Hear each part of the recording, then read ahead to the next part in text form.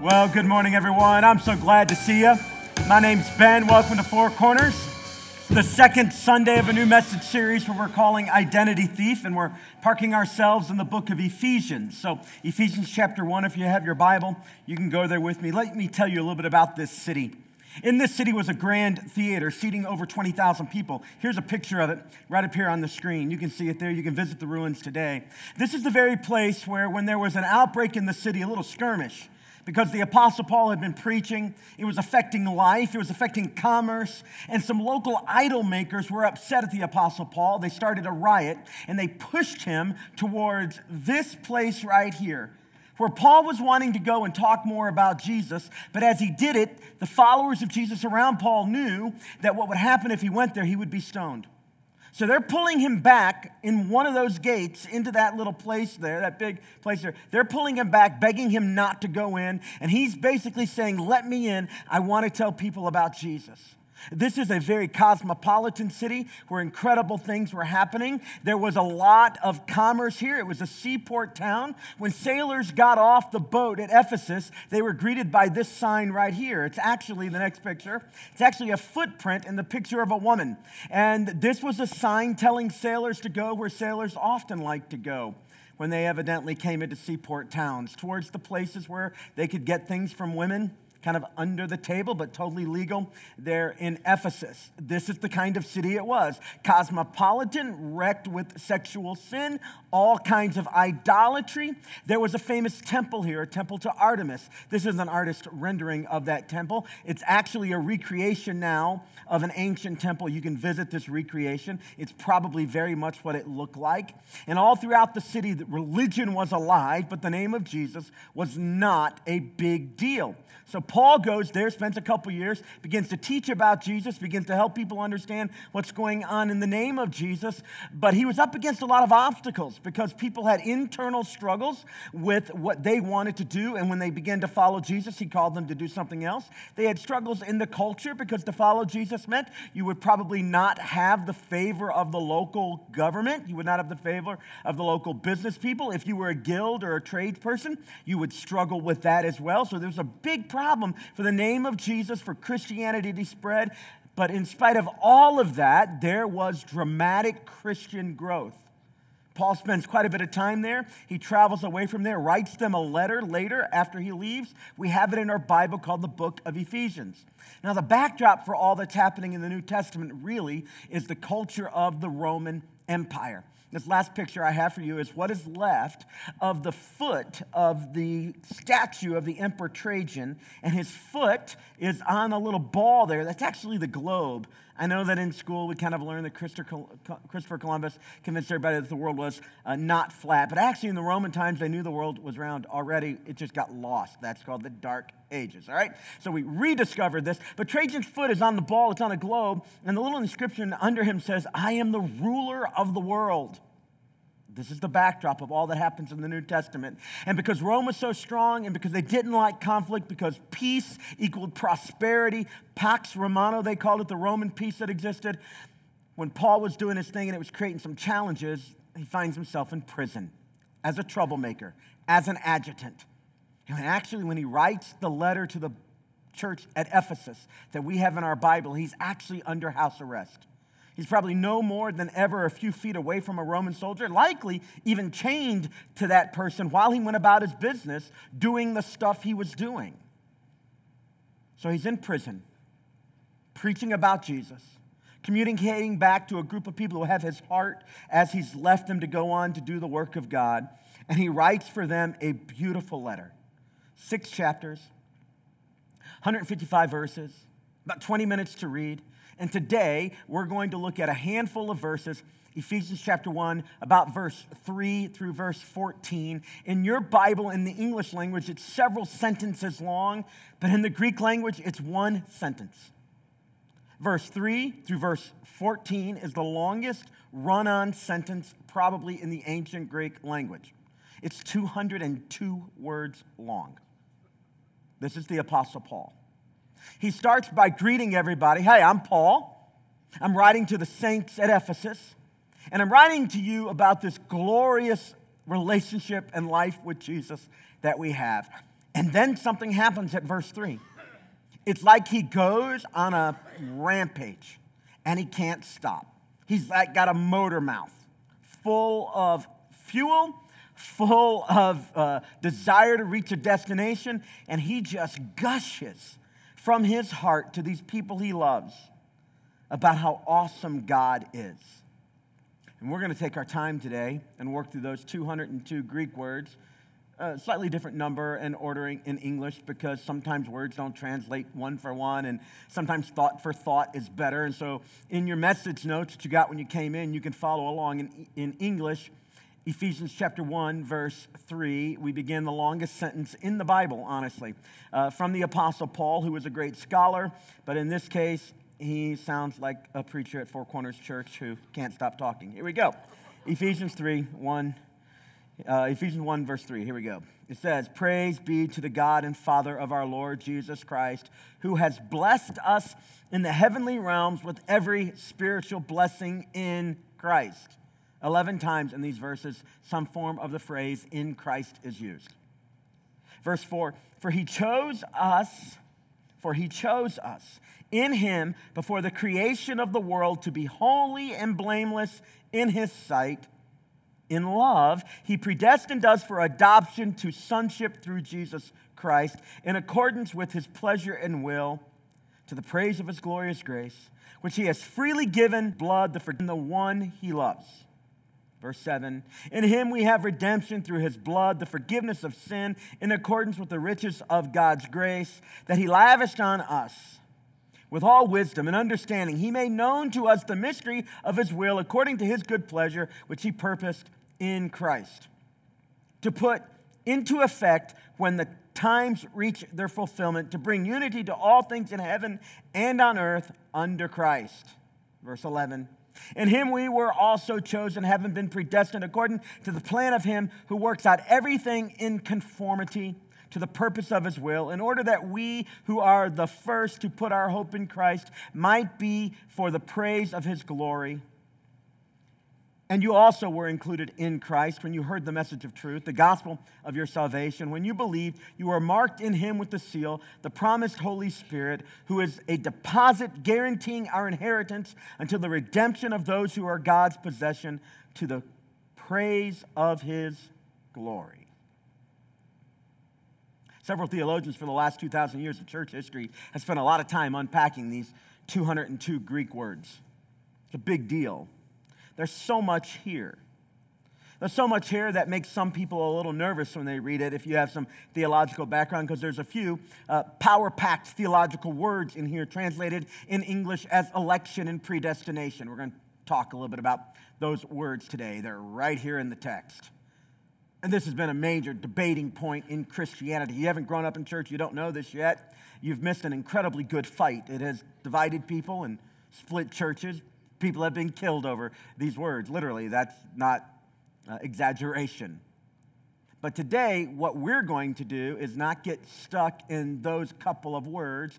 We're going to do a 30,000-foot flyover and focus on the big picture of these 11 or so verses, these 202 words in one sentence. And in a phrase, these words are really all about worship. The whole thing Paul is doing, the gushing of his heart, the overflow of his heart being expressed in his words, that's what Jesus says. Out of the abundance of your heart comes your words. The overflow of his heart is that his heart is overwhelmed, totally stunned, filled up to overflowing with how amazing God is. And when he starts talking about that, it's like he can't shut up. And then it just comes out, phrase after dependent phrase, in this long run-on sentence about how amazing God is. And while there's some finer points of theology that are introduced here, we're going to talk a little bit about, we'll talk about them more as we go through this study. The big picture today is for followers of Jesus in the room, is to try to capture a little bit about what's going on in Paul's heart. What makes a guy like Paul, in incredibly difficult circumstances, under house arrest, he's not free.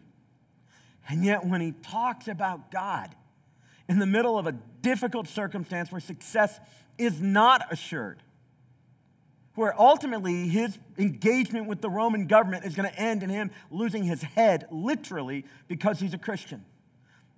How is it Paul, in a circumstance like this, can be filled to overflowing with worship? Is he some super spiritual giant? In some sense, yeah. But it's not that he's a giant, and because he's a giant, he's able to praise. He's able to see the perspective of worship even in difficult circumstances. It's not because he's a giant. In fact, just the opposite. It's because he's able to see God even when life is cruddy for him, even when it's difficult and uphill, even when there's no end in sight. It's exactly because he can see God, even as he has a grasp on how difficult life can be. It's that very ability that makes him the spiritual giant he becomes. Paul taps into something. We get to watch it on display here. That would be my heart for every follower of Jesus in the room and all those watching online. And somehow, like Paul, like so many of the biblical heroes, it's not that their lives are perfect or well put together or without obstacle or without disappointment. That is not at all what's happening. These people are not living on some kind of fairy island where everything's great and, comes up in rainbows and sunshine. It's not what's happening. They live in a broken and fallen world with pain, discouragement, and frustration. But what sets them apart is that's not what is the overflow of their heart. The overflow of their heart is that in the middle of this, there is a God who is still worthy of worship. And it's that thing, that great God, that captures their imagination, that populates their heart, fills their thought. And then in the overflow of that, all the stuff around them takes second seat. Pastor Will said it to you just a few moments ago. In worship, we get a bigger picture of God and a smaller picture of us. That's what's happening to Paul here. And so when he just starts talking to these people he loves, he's going to deal with some stuff in a few chapters. Like there's some stuff to deal with. There's some practical life stuff, on the ground stuff to deal with. But his heart is full while he's in prison, writing back to people he loves, not with the memories, not with the hopes he has only for them, certainly not with the Roman soldier standing next to him that he has to check in with before he can go to the bathroom or write a letter or have a visitor. I mean, he's not free. That's not what's on his heart is that this God that he is privileged to serve is amazing. It's overwhelming.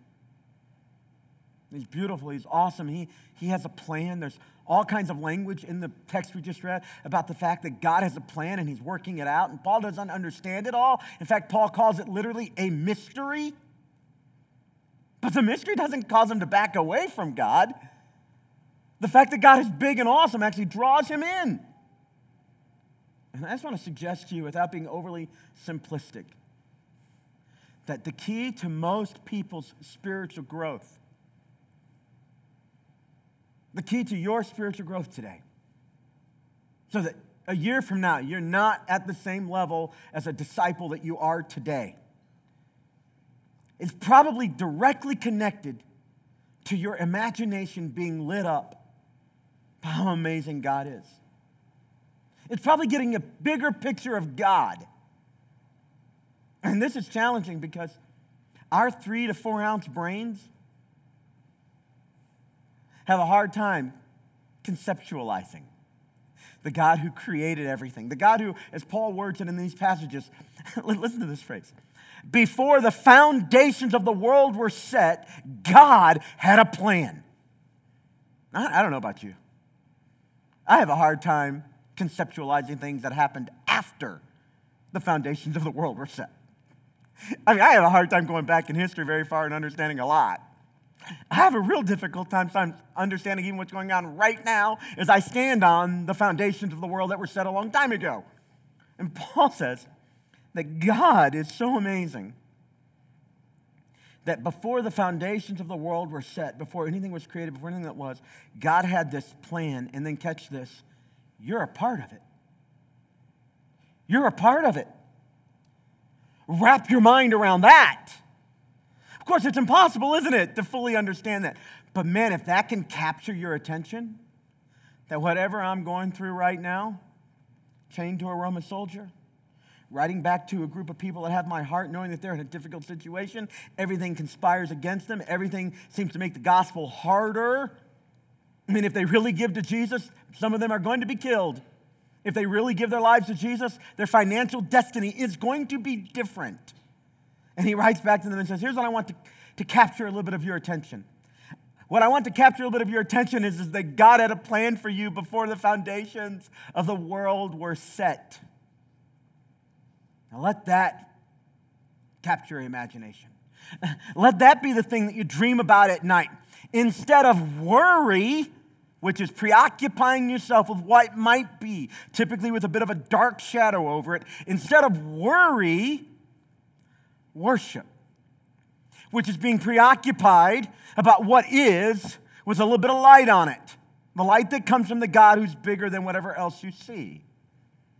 And he's not living in a fantasy world. Yeah, sometimes those who are anti-religion, specifically anti-Christian, they talk about Christians as being weak-minded. It frustrates me. That somehow our faith is a crutch to help us get through a broken and ugly world. And so we have these imaginations and fairy tale stories that give us the ability to kind of limp along like a crutch in life. But that is not at all, they evidently haven't read the New Testament. That is not at all what's happening with anybody who wrote about Jesus in the New Testament. They're very aware of how ugly life is. I mean, they walked by the statue all the time of Trajan's foot on the globe. I'm the ruler of the world. And they knew that he was. They knew that Rome had power. They knew that to follow Jesus would put themselves in the real way, in opposition to the world in which they lived. They're not in a fairy tale.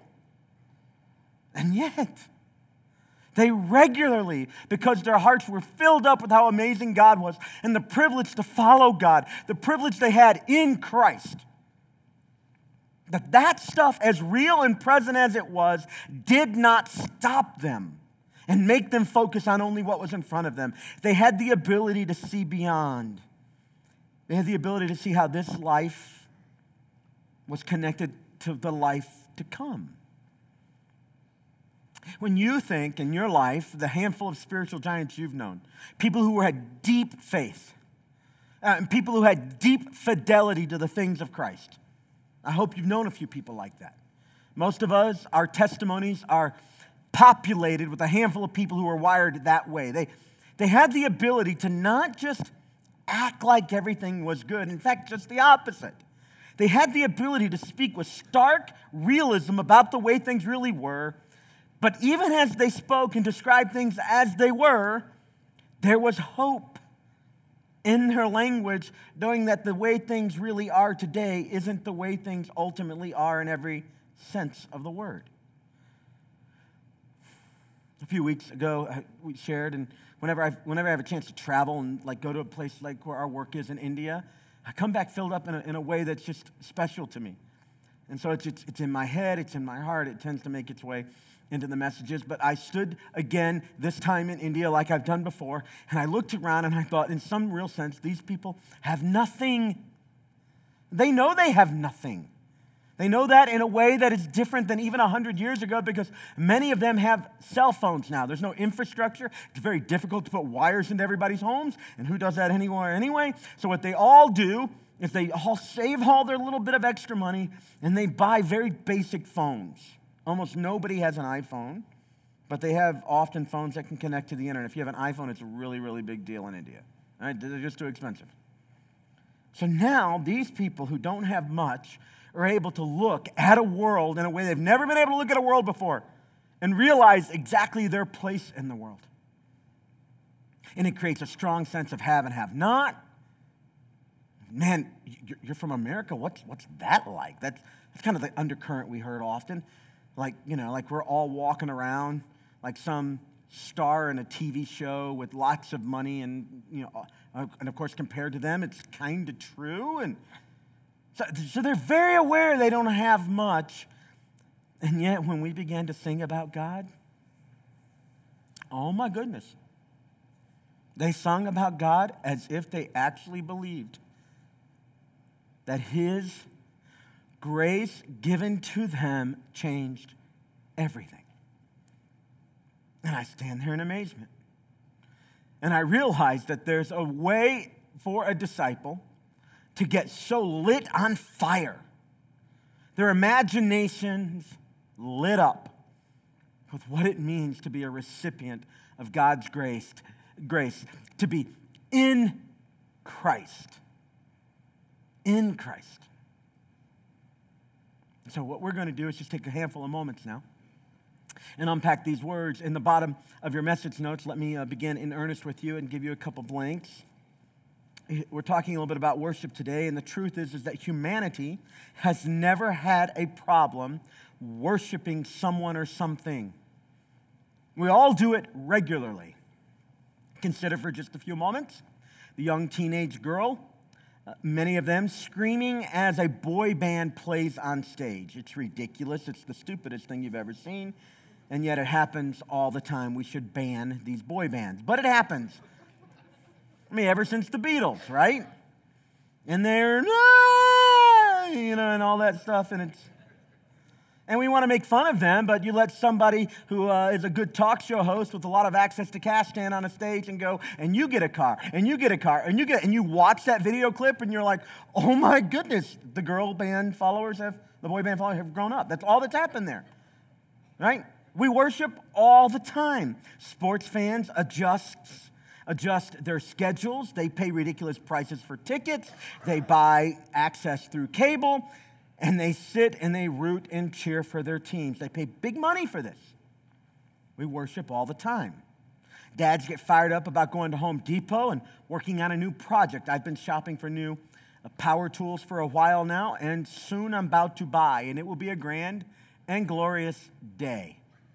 And I'm going to do it before Christmas so I still get Christmas gifts. It's a great plan. Go on. And I'm so excited. And when I get them, I'm going to brag about them, post about them.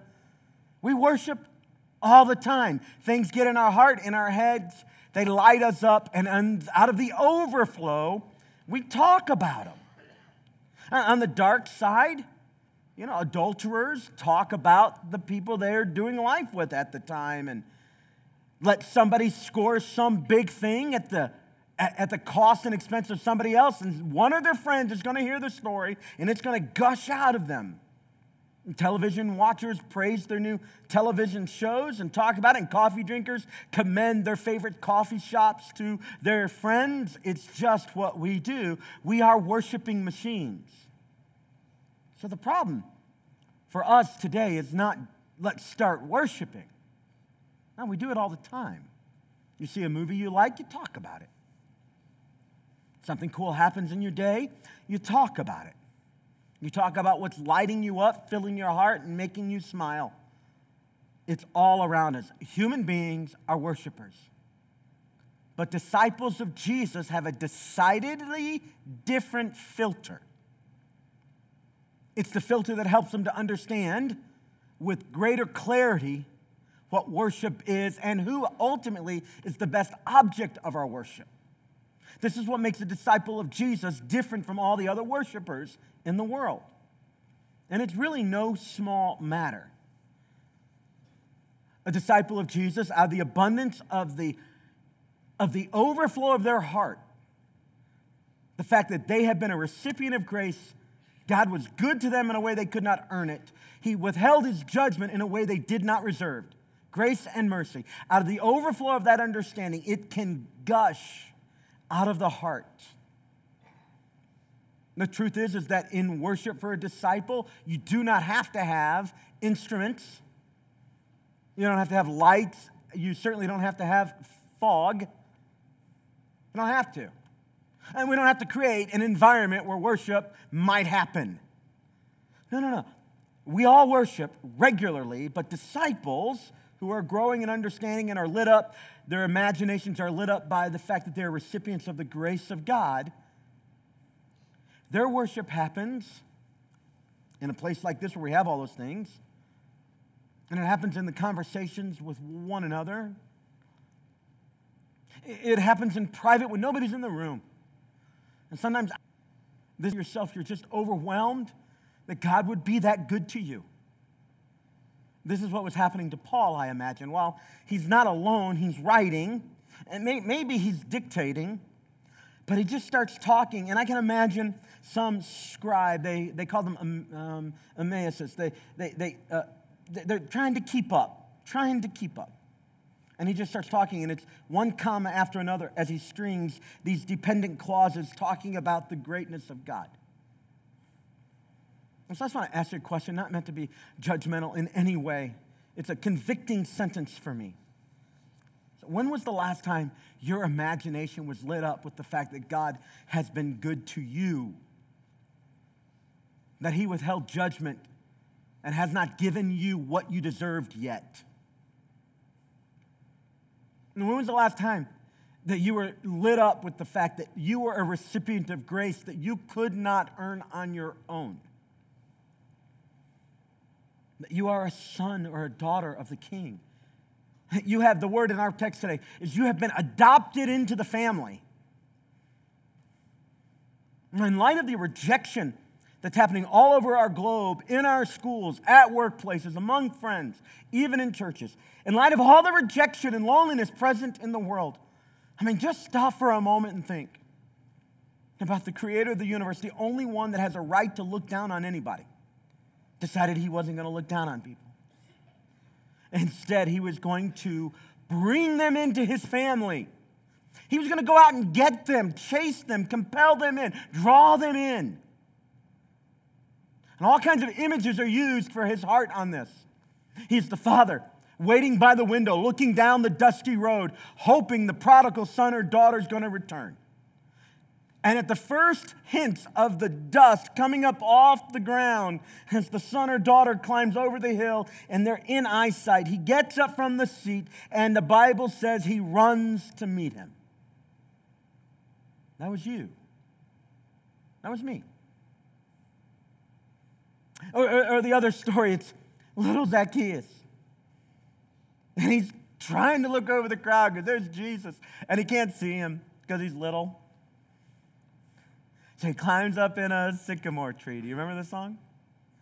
And he gets rid of whatever obstacle just to see Jesus, which is cool. And that's a testimony to his tenacity and strength. But that's not the point of the story. The point of the story is that as Jesus is walking under, he stops and he looks up and he says, Zacchaeus, I want to go to your house. That's the point of the story. Notice, it's not Zacchaeus' tenacity. It's the Jesus who stops and notices a guy that nobody else notices. And he doesn't just notice him and say, cool, you're up in a tree. He says, no. Come on down. I want to go to your house. That was you, by the way. That was me. It's the story of Revelation chapter 3, verse 20. Behold, I stand at the door and knock. If anyone hears my voice and opens the door, I'm going to come in. And what's he going to do? Look at this image. Look how beautiful. I'm going to come in and we're going to have a meal together. That's Revelation, the scariest book of the Bible. And the picture of what God's trying to do is beautiful and welcoming and kind. The door that it's your door. I don't know all that Paul had in mind and which metaphor, parable, or story about God. Maybe Paul had in mind some of the stuff about Moses. Murderer turned mission director. And Paul could just see it. Even though Moses' story was different. I have some of that in me. I was a betrayer. I stood and held the coat of the people who murdered Stephen. That's Paul. And God still uses me. Oh, I can't believe that he would. This is why the lies of our enemy are so dangerous. because they'll teach you on one hand that you deserve so much more from God. I mean, this person over here is blessed this way, and you're at least as good as they are, and why does that stuff happen to them? And why does it feel like it's always raining on me? This is not fair. And then on the other hand, if you mess up and you start to wrestle with the fact that you're imperfect, don't really deserve grace, he just keeps beating you down. You've so blown it, you're so broken, you're so far gone, you're too gone. Yeah, there's grace, but not for people like you. You've used yours up. So books in the Bible like Ephesians come to us from one man's journey whose foot was very much in this world, but whose other foot was pointed very much in the world that really matters. And he reminds us that who God is gets to dictate who we are. And God's character, which is gracious and kind, gets to dictate our heart, attitude, thoughts about him. And what he's trying to do is get us to lift our eyes up and focus not on ourselves and just worshiping all the small gods around us that grab our attention, but to look beyond and to see the bigger God who's actually at work. On your message notes number 2, the truth is for people like Paul in the Bible, sin problems are fundamentally worship problems. The sin you're struggling with, and you do, I do, we all do. As you grow in Christ, sometimes it's harder to discern. It's harder for people to see. As you hang around Christians, we know how to patch the walls in such a way that it doesn't look like sin is an active part of the environment. But sin is always present as long as we're in this world. So you're never going to be removed from temptation fully.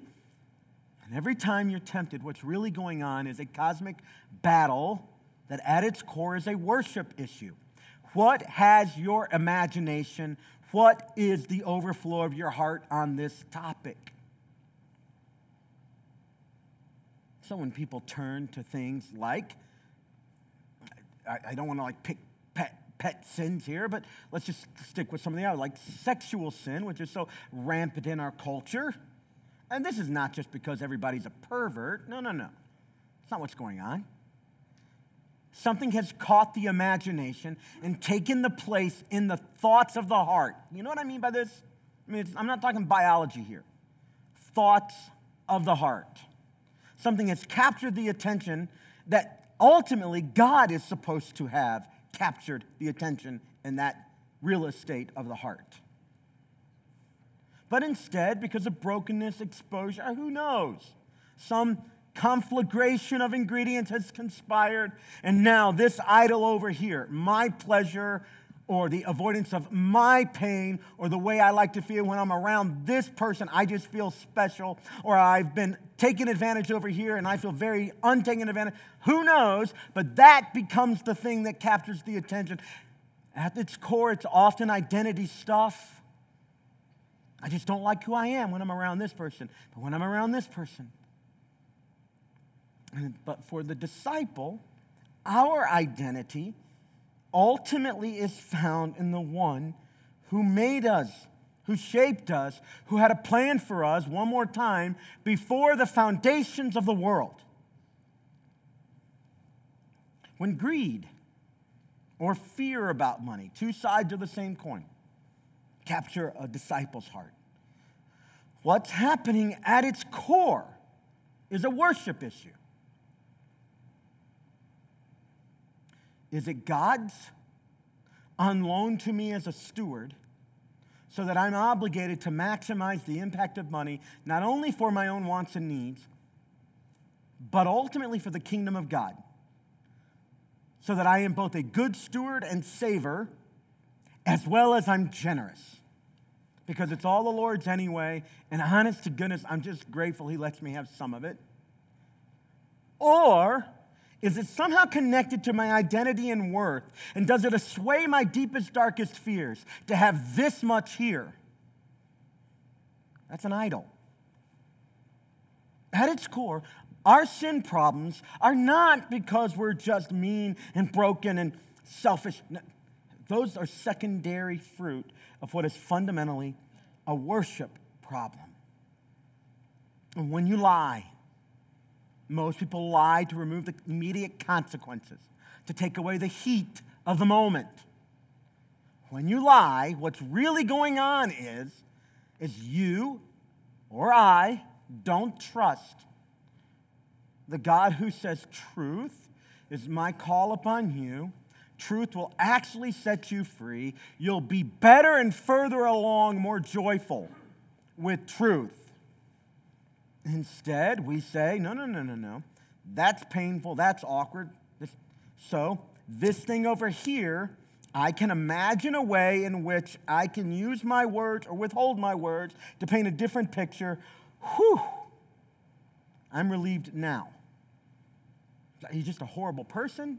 I don't know, you might be. But fundamentally, at the core, what you are is a person struggling with understanding. Does God have his right seat in all the real estate of your heart?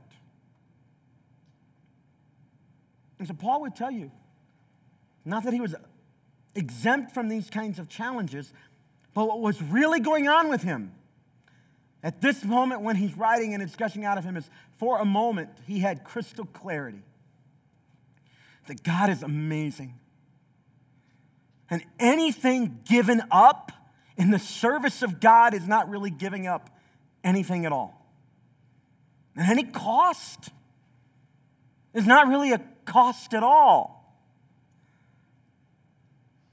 Any inconvenience, it's not really an inconvenience. In light of the mystery of God that swallows up every difficulty, that swallows up every challenge, that brings hope to every dark place, that even though I don't see the path, I know there's a path out of whatever I'm in, more fully into God and God's plan for my life, because before all the different stuff of the world was happening, before the foundations of the world, God ordered a path for me. Not because I deserved it. Oh, thank you, God. Not because I deserved it. Because I had earned it after the fact. Oh, thank you, God, that it's not up to me. But because in the mystery of God, he orders the steps of, here's the phrase, the folks that are in him. And how in him are you? You're adopted. You're adopted. You weren't in, but you were adopted. And Roman citizens knew all about adoptions. Most Caesars did not leave the crown to their children. Many of them didn't have biological children. What they did is they went out and they found a quality person that they thought could handle the weight and the responsibility, and they chose their inheritors of title, who typically had no DNA that they shared, but they adopted them in. And they chose who their sons and daughters were and bestowed upon their adopted sons and daughters all the rights, privileges, access that would typically be given to a son or daughter. That's you and me, adopted fully into the family of God. And the power of this worship, number 3 there on your message notes, is that the worship of the sovereign God, what it does for us is both humbles and it emboldens us. I mean, on the one hand, you can't believe. I can't believe this.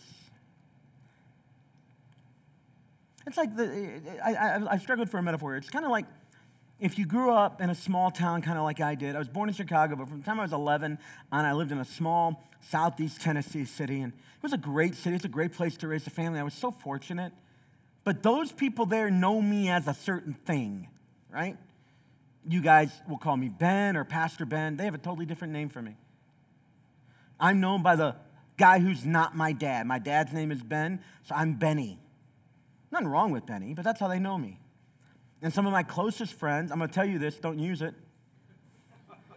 They know me as Benny Wayne. There's nothing wrong with it. It's just very southern and very fitting to the thing. And so when I go there, I'm Benny Wayne. I don't go there as often as I used to, by the way. And all that's better than the way my grandmother used to call me.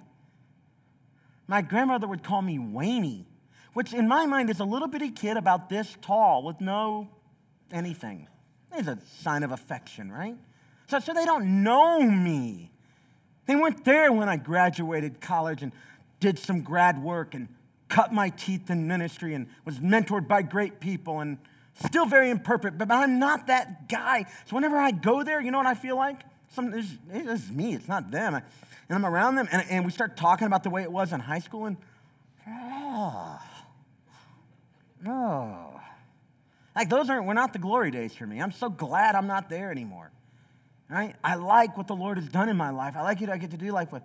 And so sometimes when I think about what it means to be adopted by God, it's like I have this image of what my life was, but then He took me in, and I crossed over. I'm not perfect, but I am not what I was. And tomorrow I'm not going to be who I am. And I'm incredibly humbled. I'm not arrogant about that. I'm not better than those people I used to do life with. I'm just different now. And that's exactly what He does in your life. Sometimes He does it with our full cooperation. Sometimes He does it kicking and screaming. But He molds, He shapes, He works. And it doesn't give us arrogance, but it does sometimes help us to walk with boldness.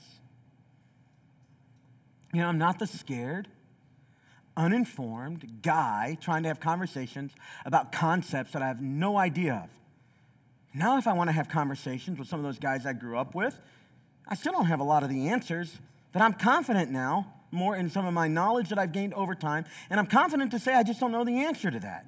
I don't have to pretend. So I'm both emboldened and I'm humbled. This is the power of worship. It's not that you're arrogant because God has done this stuff for you. You're humbled.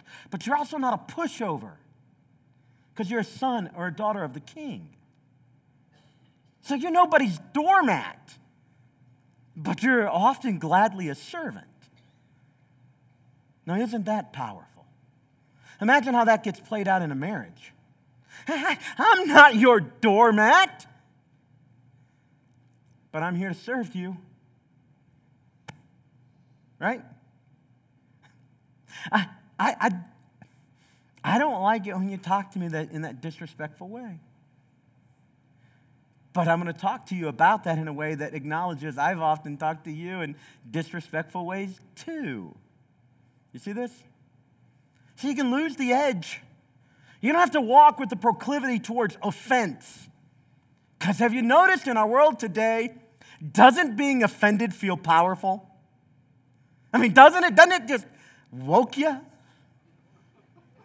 I mean, to be offended? I mean, isn't it? Offense is yesterday's rebellion. It used to be that rebellion made you feel alive. You say, I can't do that, watch me. And you just feel alive just by smoking a cigarette because only adults could do that. That's the 1950s. Right? And you don't want to listen to rock and roll music? I want to listen to rock and roll music, and I feel very much adult. Right? And you're an idiot anyway. But today it's not pure rebellion, is it? I'm angry. I'm triggered. Okay, good. Yeah, maybe you should be. Awesome. For the disciple of Jesus, you can stand with confidence that you're not a doormat. You have rights and privileges. You're made in the image of God, and at the same time, willingly put on the robe of a servant and get down and wash people's feet. Wow. How countercultural. And you know how you can do that? Because you worship a God who did exactly that. It's not because you're awesome, but He is. So it both humbles and emboldens you. The other thing is we can worship in the present right now, no matter what's going on around us, by His Spirit, because God, by His Spirit, is bringing us a hint of what the future is going to look like. Paul's in prison. He's writing this letter. It's not awesome for him. He doesn't know that in reality, in a few months, he's going to be dead. I mean, the journey he's on is ending in a very austere place. He doesn't know it all. He might have a premonition. By the time you get to 2 Timothy, the last book he writes in our Bible, you get a sense that he knows he's about to die. I'm being poured out. This is the final thing. I'm a drink offering. I fought the fight. I've run the race. I finished the course, But not yet. I mean, that's a few months from now. So he doesn't have it all figured out. But what he's able to do is he has a glimpse of not just the immediate future, as dark as it's going to get for him, but he has, by the Spirit of God, a glimpse of what this future way over here looks like.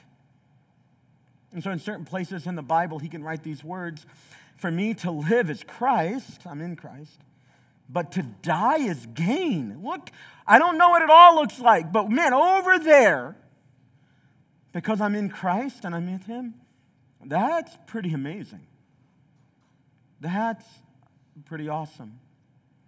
So there's language in this text we're looking at where Paul borrows from what the future is going to be, grabs it and pulls it into the present, and it causes him to worship. And I don't know all the steps. I don't know what tomorrow's going to bring. Some people in our church right now, tomorrow doesn't look great. I don't know. But I know if you're in Christ, I know. I know what that over there looks like for every one of us. And I know that it is as good as already done. Because you're with him. You're an inheritor of all that it means to be a son or daughter of the King. And when you worship, what it allows you to do is grab hold of the future awesomeness and bring it a bit into the present. And my God, don't we need some of that? That's not pretend world. That's letting that world that we don't see all the time speak louder than the world that's right in front of us, because it's actually more real. It's what makes a biblical writer say that they can take the body. To be absent from the body would be ugly, but it also is to be present with Christ, which is more real. And I want to make something finally clear to all the disciples in this room, your last blank. Your hearts will only truly be satisfied ultimately when it's locked in worship of him. Your spouse makes a horrible God. So many people get married, they look at their spouse with love, and sometimes it's an unmatured, untested. It's beautiful, it's real, it's authentic, but it's untested, it's unmatured. And then life happens and it's rough and tumble a bit, and you get past the honeymoon. It used to be the 7-year itch, now it's the 3-year itch, right? And you realize, wait. I've looked at, they got some stuff they got to deal with. Of course your spouse does. Of course they do. But I've looked at my spouse to fulfill needs in me and make me feel certain ways that they were never designed to do. The only thing that can bring me true contentment as a disciple, the only thing that can bring you contentment as a creature made in the image of God, disciple or not, is to fix your heart, your mind, and your attention on the one who made you. It's the only thing. Money's not going to do it for you. The right number of followers and likes, if it makes you feel good at all, is temporary, isn't it? Now you got to do it again. The same level of creativity and posing or whatever it is you did. Now you got to do it again. Now the only thing that satisfies is when the heart finds its full satisfaction in the one who designed the heart, the one who put a notch in there. The writer of Ecclesiastes says that God has put eternity into all of our hearts. I don't know all that means, but there is this thing in every human being that longs for true meaning and depth and reality. And the disciple of Jesus, more than anybody else, has a hint of what that is. And that is a heart and a mind that has stayed on Christ. So over and over and over again, Paul tells disciples as he's just gushing, be in Christ, you're in Christ, walk in Christ, know what it is to be in Christ. How in Christ are you? You're adopted. How stable is it? Before the foundations of the world, the path was set. What's it going to look like ultimately? It's going to look like this, that you're going to be by the Father chosen, by the Son brought in, and then you're going to be sealed, he says, by the Holy Spirit. It is done. And that identity that he declares you to have can get in you in such a way that it doesn't make you an arrogant jerk, but you do walk with boldness.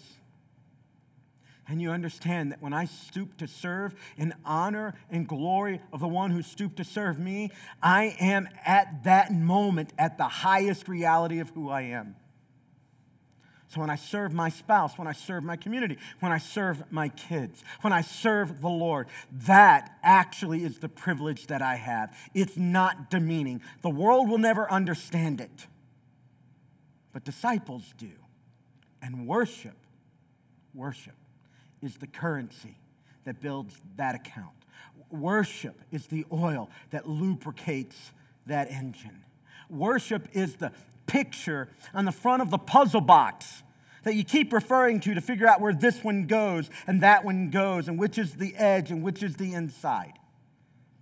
Worship. And so it's normal for God's people to get together and worship. Why don't you grab out your Connect cards and let's take a step together as a congregation. I'm wondering today if anybody listening doesn't yet have a relationship with Jesus. This passage talks about the power of God offered to you to have a relationship. And if you're feeling drawn towards him at all, we'd ask you to take your pen and check next step A. It says, today I'm making Jesus my Savior and Lord. We'd ask you to check the box, put the card in the offering bucket in a moment, and pray with me before we receive our offering and say to God, God, would you save me? I need that grace. I need your mercy. I don't want just the benefits. I actually want to follow you with my life. I want you to be Lord. Our next step B, it says, I want to be baptized. So December 8th is our last baptism here. It's going to be a great way to kind of close out the year and look forward to launching strong in the new year. You check the box, you get your questions answered, and we get you signed up. But you begin the conversation simply by checking the box. Next step C says, hey, I'll engage 15 minutes of active worship every day this week. So I just want to give you 3 ways you can do this. You can open God's Word. You can read Ephesians, for instance. About 20 minutes to read all 6 chapters, 155 verses. You can reread these 202 words we looked at in one sentence in Paul. You can turn on worship music. And you can serve somebody else. There's a lot of ways you can do it. But find 15 minutes a day to intentionally put yourself in the flow of worship. Lift your eyes up to the one who defines it all. See what that does for you. The next step, D, says, I want to be a part of Grow, so send me the link. November 3rd, by the way. I am not sure if that date is correct. November 11th is Grow, which is developing spiritual habits. The second Sunday of every month is the second Grow. And so you can be a part of that. Just check the box. We'll send you the links for all of them. The ones you haven't done, you can be a part of. And the next step, E, says, please send me a list of items needed by New Life Mission for the canned food drive. As we ramp up for Thanksgiving, our church is always generous, and we have a canned food drive we're doing to help New Life Mission. We'll send you an electronic link of some of the foods they need, and then we'll receive those over the next few weeks, all right? Why don't you set that card aside? If you call this church home, let me help you have an opportunity to give back to God a portion of what he has blessed you with. As the folks who are coming to receive our offering get set, I just want to talk to a special group of people within our church. There's a group of people here called members. They've gone through Grow One. They've looked at what our history is, what our beliefs are, what we're about as a church, how we're organized and structured. And at the end of it, they signed a little agreement that said, hey, I actually want to be a part of that now that I know what it is. And if that's you, tonight we have a membership meeting right here in this room at 4 o'clock. If you should have received communications. If not, just jot that on your Connect card. That's a major miss on our part. We certainly don't want that to happen. But if we've missed one, let us know. But I want to tell you what you can expect tonight. And if you're our guest, you may want to lean in, because this is what we do. This is how we're transparent about what God's doing. Here's the agenda tonight. I'm going to give you an honest snapshot of exactly where we are financially. And I want to let you know why you can come without concern. God has blessed us this year. You guys have been incredibly faithful. And you've been above faithful. You've just been generous. So it's given us an opportunity to have different kinds of conversations. So it's going to be a fun, celebratory financial report. And in 30 years of ministry, I haven't said that often. So thank you. The other thing we're going to do is we're going to talk about some of the changes that are happening at Four Corners, India. So the laws are shifting, and now our leadership on the ground there needs to respond to some of the changes in the laws. And so while the future is still bright for us and our investment there, it's going to look a little different. Tonight we'll tell you what we know, We don't know it all because it's still shifting. And we will talk about the path forward for our church. And we're going to do that totally transparently. Many of you are very invested in India. I'm personally very vested in India. And so we want to just tell you what's going on so you can make it a matter of prayer. And over the next year, before anything changes, because we have a year to respond, what we want to do is set our sights on the next steps for us. And so if you were wondering, should I come to the membership meeting? You should come. And then finally, what we're going to do is we're going to talk about what next year looks like. And there's some incredible ministry opportunities in front of us that I think are going to excite you. It's going to make you proud to be a part of a group of people who are imperfect. But man, God's doing some amazing stuff among us. So just thank you for being a member of this church and shouldering the load with me and this staff team and all the volunteer leadership of this church. Let's pray about our next steps right now. Father, thank you so much. God, the truth is that we need to worship you more. We need to have our imaginations lit with who you are. And we need to have our hearts overflowing with the privilege of being your son and your daughter. God, my prayer is that you would dim some of the lies of our culture and you would brighten up, you would make our minds more aware of what it means to serve an awesome God like you, to have the privilege to be your son or daughter. And so now, Father, would you take our next steps in our offering and would you cause them to go very, very far and wide for your glory, for your honor? God, would you take them and do great things with them? And I pray specifically for the man and woman in this room who is listening, who's declaring, Jesus, wash away my sins. Cover me by your shed blood. I want to be your child today. I want to follow you with my life. We pray all this in the name of Jesus, the strong and holy Son of God. Amen and amen.